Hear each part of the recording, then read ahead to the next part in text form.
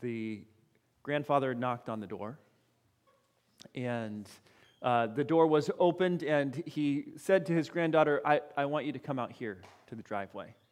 And the granddaughter came out with him into the driveway, and he said, do you see that car? And she said, yeah, I see that car. He said, I have been driving that car for a long time. It is a very good car. It is a very reliable car. These are the keys to that car, and I want to give you the keys to that car.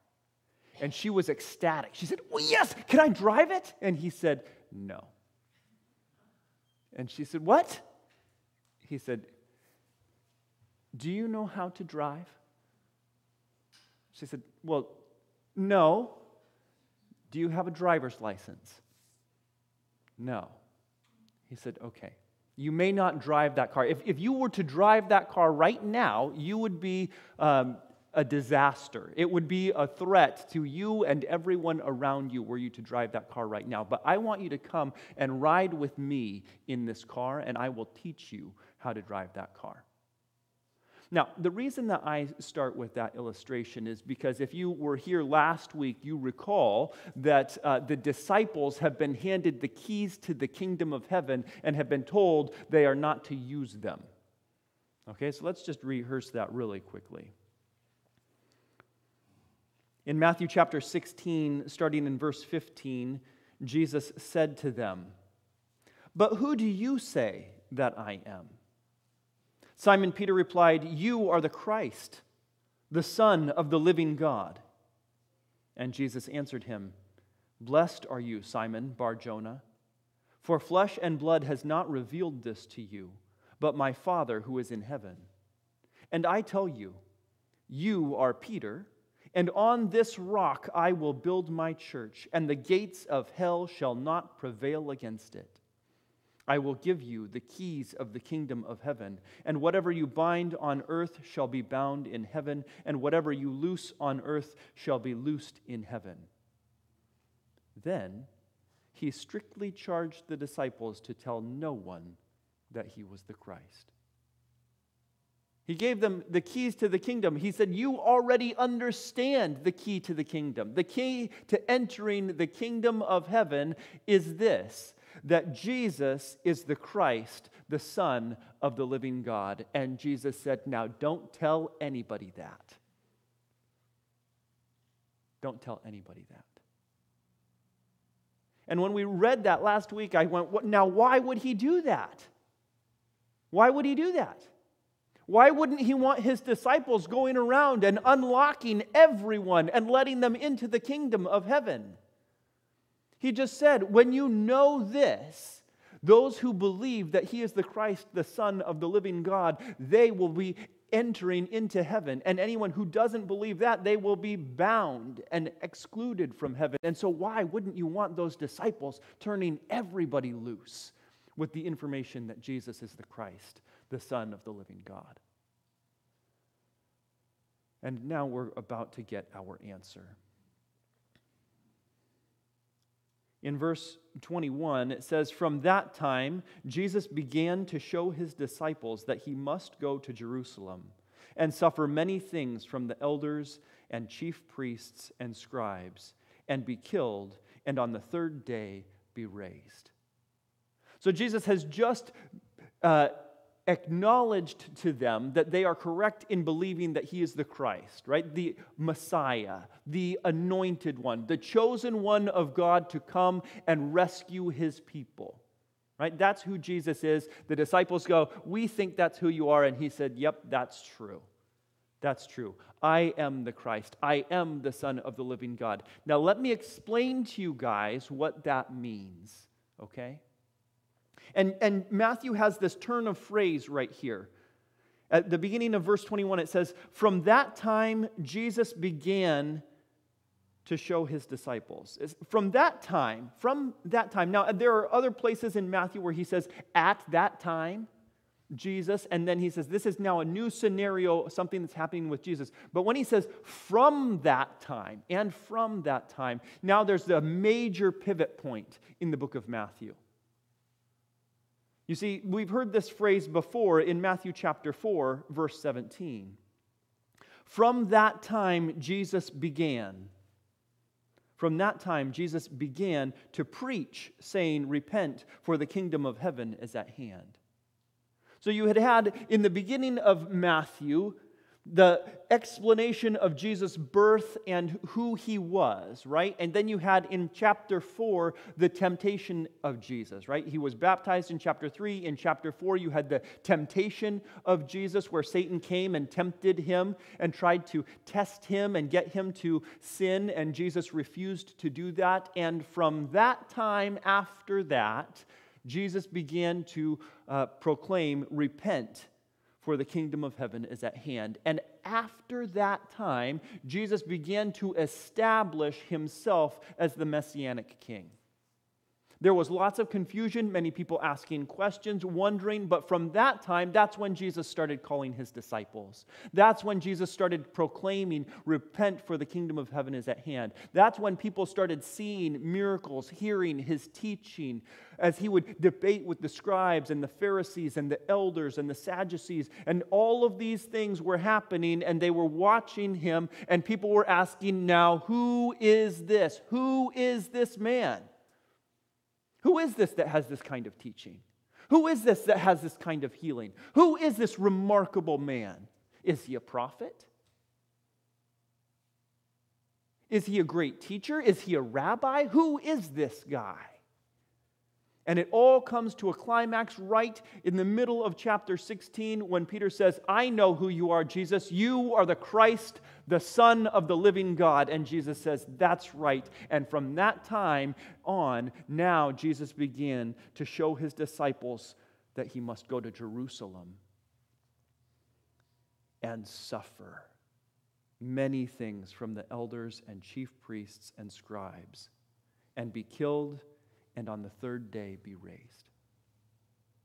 So Matthew has been spending a significant amount of his book building the case that Jesus is the Christ, and making it so obvious, and having all these people going, "Well, is he this?" And Matthew, in his narrative, is going, "Nope, he's not that." "Well, is he a prophet?" "Nope, he's not just merely a prophet." "Well, is he just a miracle worker?" "Nope, he's not just a miracle worker." "Well, is he a teacher?" "Well, he's not just a teacher." "Is he John the Baptist raised from the dead?" "Nope, he's not John the Baptist raised from the dead." "Is he Elijah? Is he Jeremiah? Is he one of the great prophets resurrected?" "Nope, he's not one of those." "Is he a prophet like them?" "Nope, he's not." He is the Christ. He is the anointed one, the Son of God. That's who Jesus is. He had built that case all the way up, and now that we have identified that is who Jesus is, you might go, "Okay, that's it, that solves it, we're done." And he says, "Nope." But now Jesus has to explain to them what that means. What does it mean that he is the Messianic king, the Christ king? What does that mean? And so he begins to explain to them, "Okay, now that Peter has acknowledged that I am the Christ, I am the Son of the living God, let me explain to you guys, we're up in the north of Israel here by the Sea of Galilee, where we've been for some time. We're going to have to go back down to Jerusalem. The reason that we're going to have to go back down to Jerusalem is I'm going to have to suffer a lot at the hands of the religious leaders. I'm going to have to suffer a lot at the hands of the elders and the chief priests and the scribes. They are going to make my life miserable." That's what's going to have to happen next, guys. I have to go back to Jerusalem. You're going to have to go with me. But just so you know, when we get there, you may think Messianic king means we're going to Jerusalem, you're going to take over, we're going to anoint you king, and we're going to usher in this new era of revolution with Jesus as king. And he says, and that's not exactly how this is going to go. In fact, exactly how this is going to go is like this. We're going to go down to Jerusalem, they're going to make my life miserable, and then they're going to kill me. And on the third day, I'm going to rise again. That's how this is going to go. I just want you to know in advance so that when we get there and this happens, you guys don't freak out, okay? Can we just understand what's going on here? That's what's going to happen. I'm going to go down and I'm going to die in Jerusalem at the hands of the elders and chief priests and scribes. Now, this is not actually that different than what he's been saying before, right? Because what did he just say before? He told them, whatever you, I have given you the keys of the kingdom of heaven, and whatever you bind on earth shall be bound in heaven, and whatever you loose on earth shall be loosed in heaven. Oh, I got to back up further than that. I didn't back up far enough, sorry. I tell you, you are Peter, and on this rock I will build my church, and the gates of hell shall not prevail against it. The gates of death shall not prevail against this message that I am the Christ, the Son of the living God. And so now what is he telling them? I'm going to have to go to Jerusalem and suffer and die, and then be raised again on the third day. How is that possible? Because he's the Christ, the Son of the living God, and the gates of death have no hold on him. And so, yep, he's going to go and he's going to suffer, and yes, he's going to die, and then on the third day, he's going to rise again. And so, okay, guys, that's how this is going to go. I'm the king. Here's our mission. We go to Jerusalem. I suffer. I die. I rise again. That's how we win. Okay? And all of course, his disciples went, oh, well, if that's the plan, sounds good to me. Except for Peter, right? And Peter took him aside and began to rebuke him, saying, far be it from you, Lord, this shall never happen to you. Jesus, from that time, began to show his disciples. He began at that time to show his disciples what was going to happen. And at that time, Peter began to rebuke him. Peter, you understand that I am the Christ, the Son of the living God. Those are the keys to the kingdom. Those are the keys to the kingdom. And from the time he hands Peter the keys, he starts to explain what this means so that Peter can understand. And Peter goes, nope, I got the keys. Let me tell you how this is going to go, Jesus. It's not like that. It's not like that. I know you handed me the keys and you told me not to use them, but I know how to use them. You're the Christ. You're the Messianic King. You're not going to suffer. That's not how this is going to go. They're not going to kill you. That's not how this is going to go. It's not going to be like that, Jesus. In fact, he didn't just say, Jesus, I have a question. Why does it need to go like that?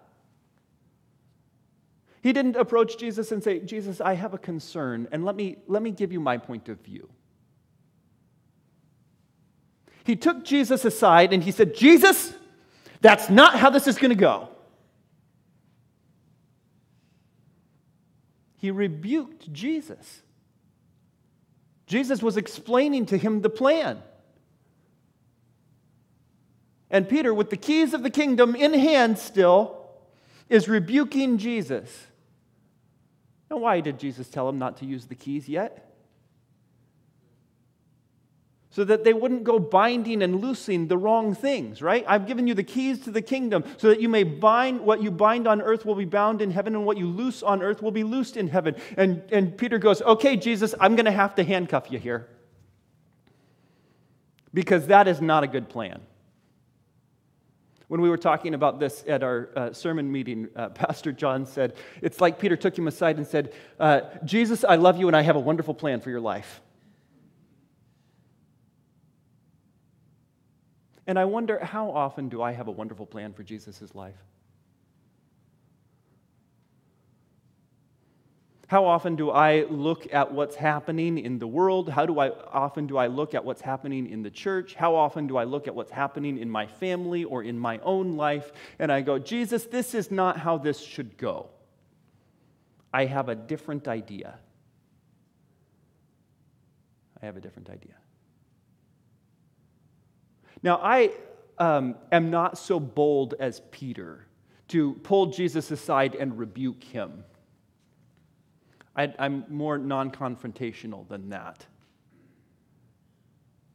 And so I just sort of ignore Jesus and go, okay, Jesus, that's not a really good way of doing things. I'm going to do it my way instead.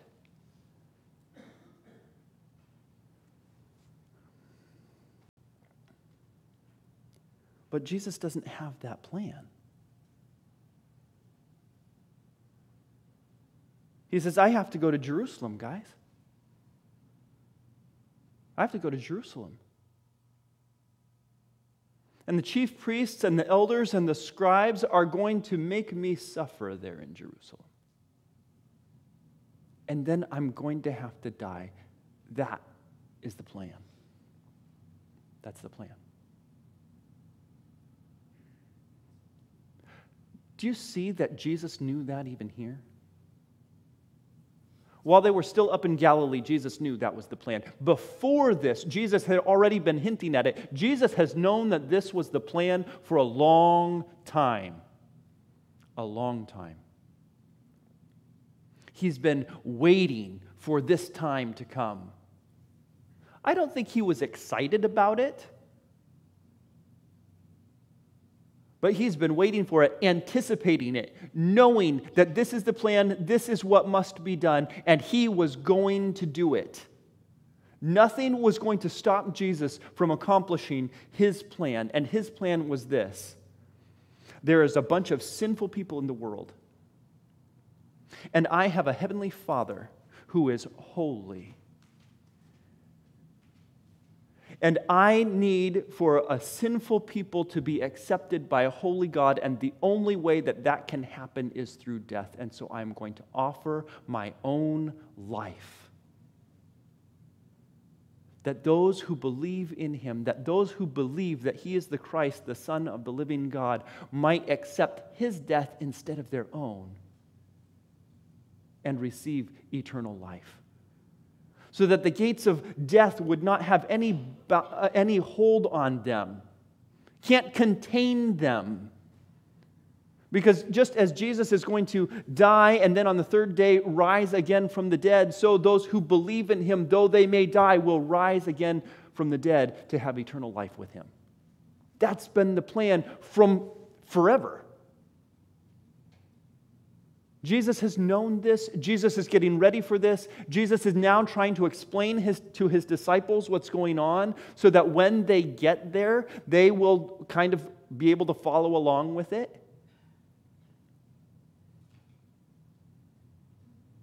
And now they're beginning to understand, right? There was lots of doubt, lots of disbelief, lots of not understanding about who Jesus was. Jesus, can you really provide? Where are we going to get enough bread to provide for all of these people? And Jesus says, well, that's not a problem. I'll just keep breaking bread until everybody's eaten. I can provide. Jesus, look at all of these people and all of the problems that they have. Yes, but I can heal them. I just touch them and they are healed.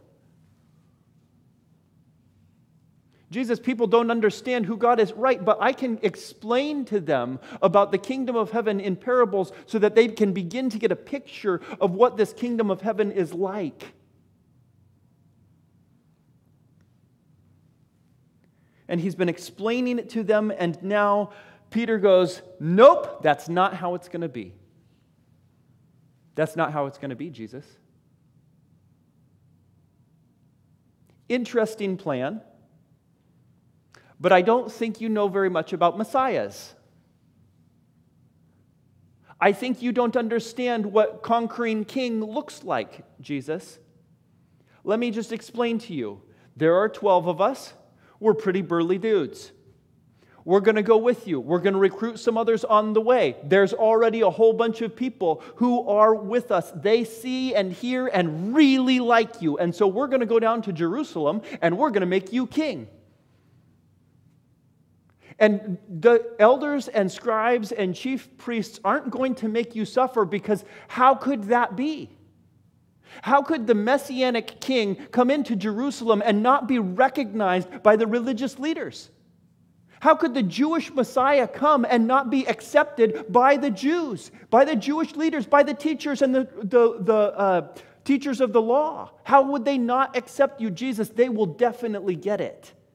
They will definitely get it. We're going to recruit all these people. We're going to go down to Jerusalem. We're going to have the the chief priests and the scribes and the elders are going to begin to understand what's going on. They're going to get on board. There's going to be a revolution. We're going to have a great big kingdom. It's going to be awesome, and we're going to be right there with you, Jesus. Can I be your right-hand man in this? I know you need to get talked up a little bit. I know you're nervous about this. We're going to go down to Jerusalem and we're going to have you be king in Jerusalem. And so I just want you to know you don't have to suffer because we're going to be right here with you. Here we go, Jesus. This is it. This is our time. This is your time. It's going to be great. It's going to be glorious. There's not going to be any suffering. There's certainly not going to be any death. May that never be that the Messiah of God would be killed by the religious leaders. May that never be. I've got a really good plan here, Jesus.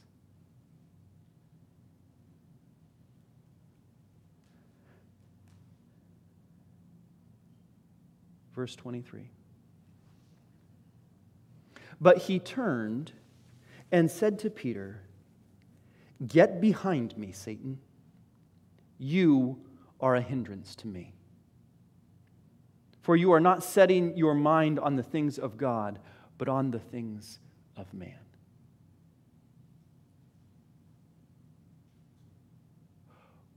What an incredible turn. Here, just a few verses ago, Peter had declared, "You are the Christ, the Son of the living God." And Jesus had said, "Yes, you are Peter, the rock. But on this solid rock, this declaration that I am the Christ, the Son of the living God, on that solid rock I will build my foundation for the church. And the gates of death will not prevail against that rock." And now he turns to Peter and goes, "Say what? Get behind me, Satan, because you have become a stumbling stone to me."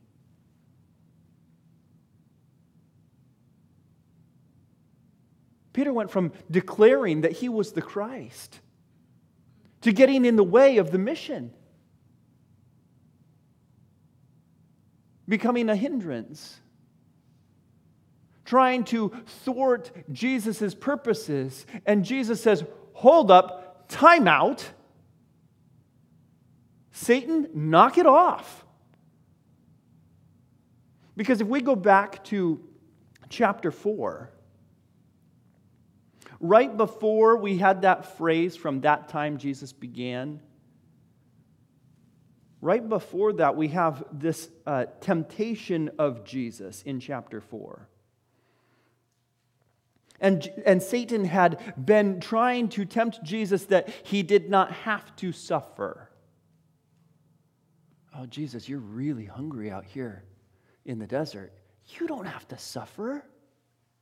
You don't have to suffer. You just ask, and these stones will become bread, and you can eat, and you don't have to suffer."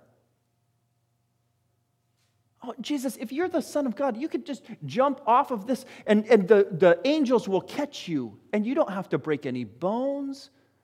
You don't have to get hurt because God will protect you." "Oh, Jesus, if you want to be the king, you don't have to go through all the suffering and everything. All you have to do is just bow down to me and I'll give you all the kingdoms you want. Everything you want, Jesus, I'll give you whatever you want. You just bow down to me." And at each point, Jesus said, "No, that's not how it is. That's not how it's going to go. That's not my plan. I'm going to do it. And you're not going to stop me. You're not going to trip me up. You're not going to distract me. You're not going to turn me away from my mission." And now Jesus is hearing from the lips of Peter the very same temptations that were coming from Satan back in chapter 4. "No, Jesus, may it never be that the Messiah would suffer. You're supposed to be the conquering king." And he says, "Oh, I know that voice. I know those words. Peter, those are not the words of God. Those are not the words that I have been teaching you. Those are the words of Satan. Your purposes here are in alignment with Satan rather than with God. Where did these ideas come from? How did Peter get these ideas? I don't really know. I just know that it doesn't seem that weird to me that Peter thought this way.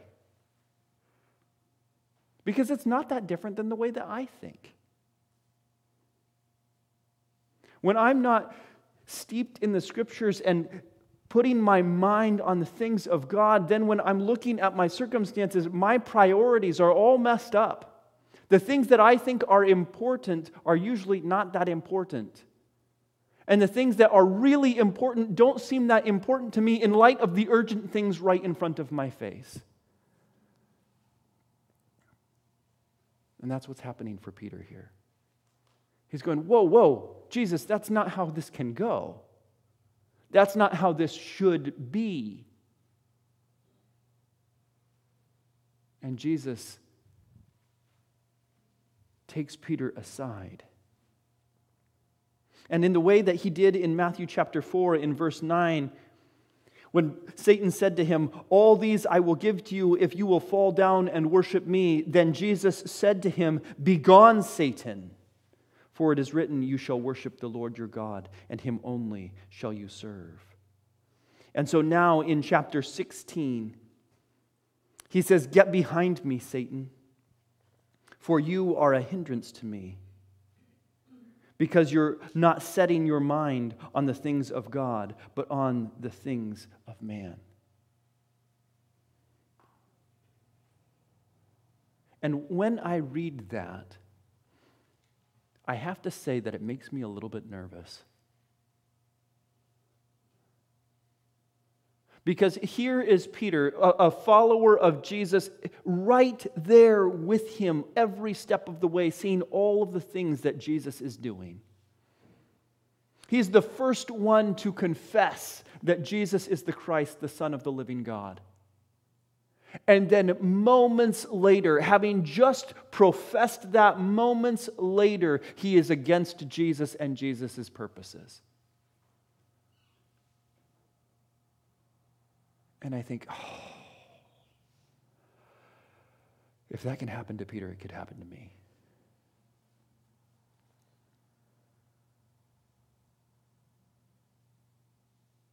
Lord, help me and protect me,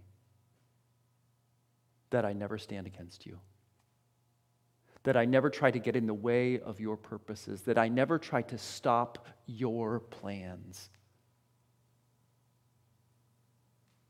And when I'm reading the scriptures like this, it is easy for me to take that posture, but when I am walking through life and I see things and I'm feeling things, it is a lot harder for me to take that posture. It's a lot harder for me to remember these words.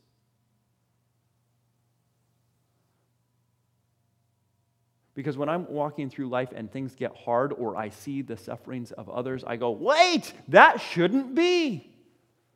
That can't be how this is supposed to go. What's wrong here? And I am afraid that because I do not understand the ways of God, I try to get in His way. Now, ultimately, I recognize that nothing is going to stop God from accomplishing His purposes, not even my idiocy. There's nothing that I'm going to do that's going to actually stop God from accomplishing His purposes, but I never want to be at cross purposes with God. I never want to be a hindrance or a stumbling block or in the way for what He's trying to do.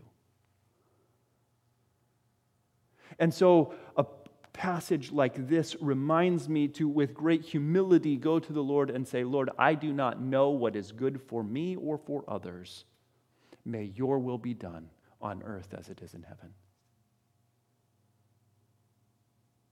And when I encounter those situations that are difficult in my life, and I say, okay, Lord, I am going to trust you in this. May your will be done on earth as it is in heaven. May your glory be made known. Because so often God does it in ways that we wouldn't do it. I think there would be more effective ways of getting God's glory made known. What if, we'll just try this on for a thought experiment. What if every believer who prayed to God won the lottery? What if every believer who prayed to God had their sickness healed? Then wouldn't people know? Then wouldn't everybody come to God and go, wow, what an amazing God those Christians serve, because every person who comes into that church is healed? Every person who comes into that church is blessed. Every person who comes into that church has all of the things that they ever wanted and could delight in. Wow, what an amazing God that is. And I think, God, I don't know why you didn't think of it. But let me tell you my idea. Here's my idea. You just bless me and all of my friends so ridiculously that everyone else who will see it, and then they will become Christians too. What do you think? Oh, my foolish son, you do not understand my ways. You do not understand my glory, my mercy, my compassion.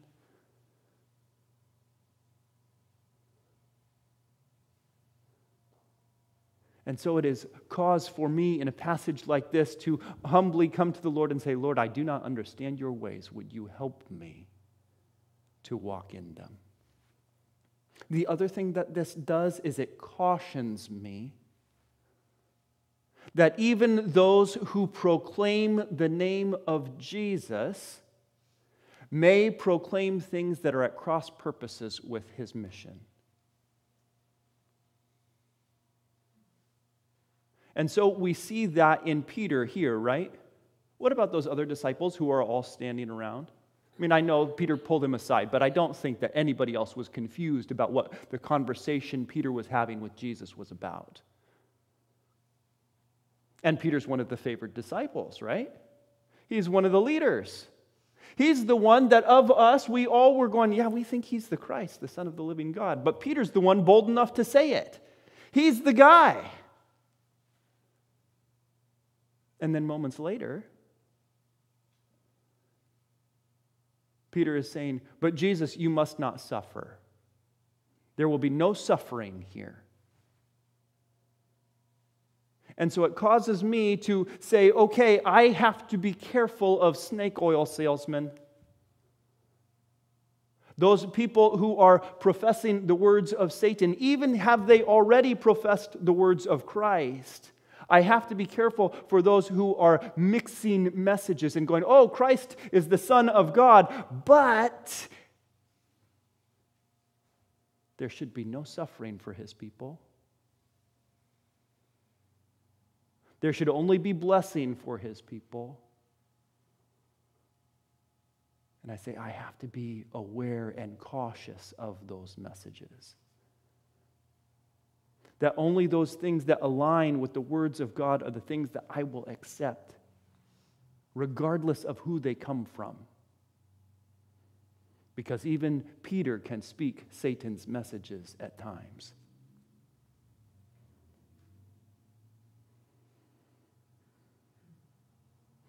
But this is God's actual purpose.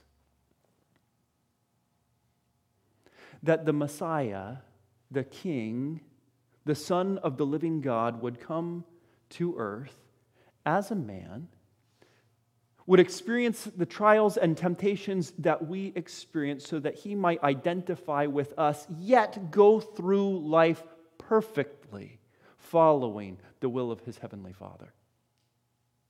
And despite perfectly following the will of his heavenly Father, he would suffer at the hands of the religious leaders and be crucified on the cross and die. And then, 3 days later, would rise from the dead to demonstrate that he has authority over sin and over death and over life, that he might give it to whomever he will. This is what it says in Colossians chapter 1. He has delivered us from the domain of darkness and transferred us to the kingdom of his beloved Son, in whom we have redemption, the forgiveness of sins. He, that is Jesus, is the image of the invisible God, the firstborn of all creation. For by him all things were created in heaven and on earth, visible and invisible, whether thrones or dominions or rulers or authorities, all things were created through him and for him. And he is before all things, and in him all things hold together. He is the head of the body, the church. He is the beginning, the firstborn from the dead, that in everything he might be preeminent. For in him all the fullness of God was pleased to dwell, and through him to reconcile to himself all things, whether on earth or in heaven, making peace by the blood of his cross. So that you, who once were alienated and hostile in mind, doing evil deeds, he has now reconciled in his body of flesh by his death, in order to present you holy and blameless and above reproach before him. If indeed you continue in the faith, stable and steadfast, and not shifting from the hope of the gospel that you heard, which has been proclaimed in all creation under heaven. And this is the hope for Peter. That though at this moment he didn't understand it, from that time he didn't understand it, yet there would be a time when he would understand it. There would be a time when he would watch the suffering that he didn't want to happen to Jesus. He would observe the crucifixion that he so dreaded happen to Jesus. And then he would see the resurrected Christ. And he would be restored. His sins would be forgiven. And he would be a great proponent for those to follow Jesus. And that is our hope as well. Next week we will be looking at what it means to follow Jesus. But for now, let us hope in this, that the plan has always been that Jesus would suffer and die and rise again. And nothing will stop him from accomplishing his purposes, so that those who believe in him will have eternal life with him. Let's pray.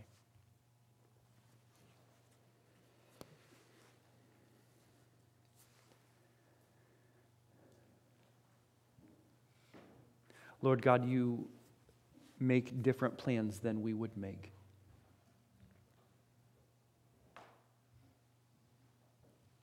You have different strategies and different ways of executing your justice, demonstrating your holiness, dealing with those who have sinned,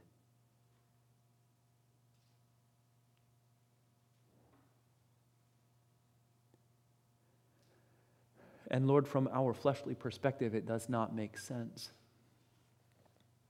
And often we find ourselves at cross purposes with you because we do not understand what you are doing.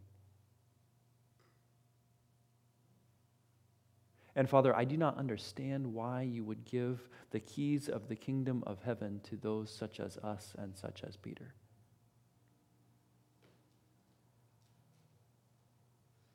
But we acknowledge that you are a gracious and holy God.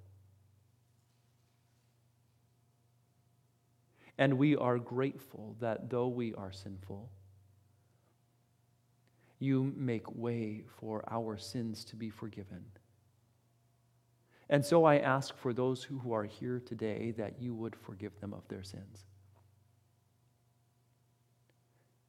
that you would fill them with your Holy Spirit, that they might trust in you today and tomorrow and every day, and that ultimately we might see your glory fully revealed and understand in a way now we can only understand partially.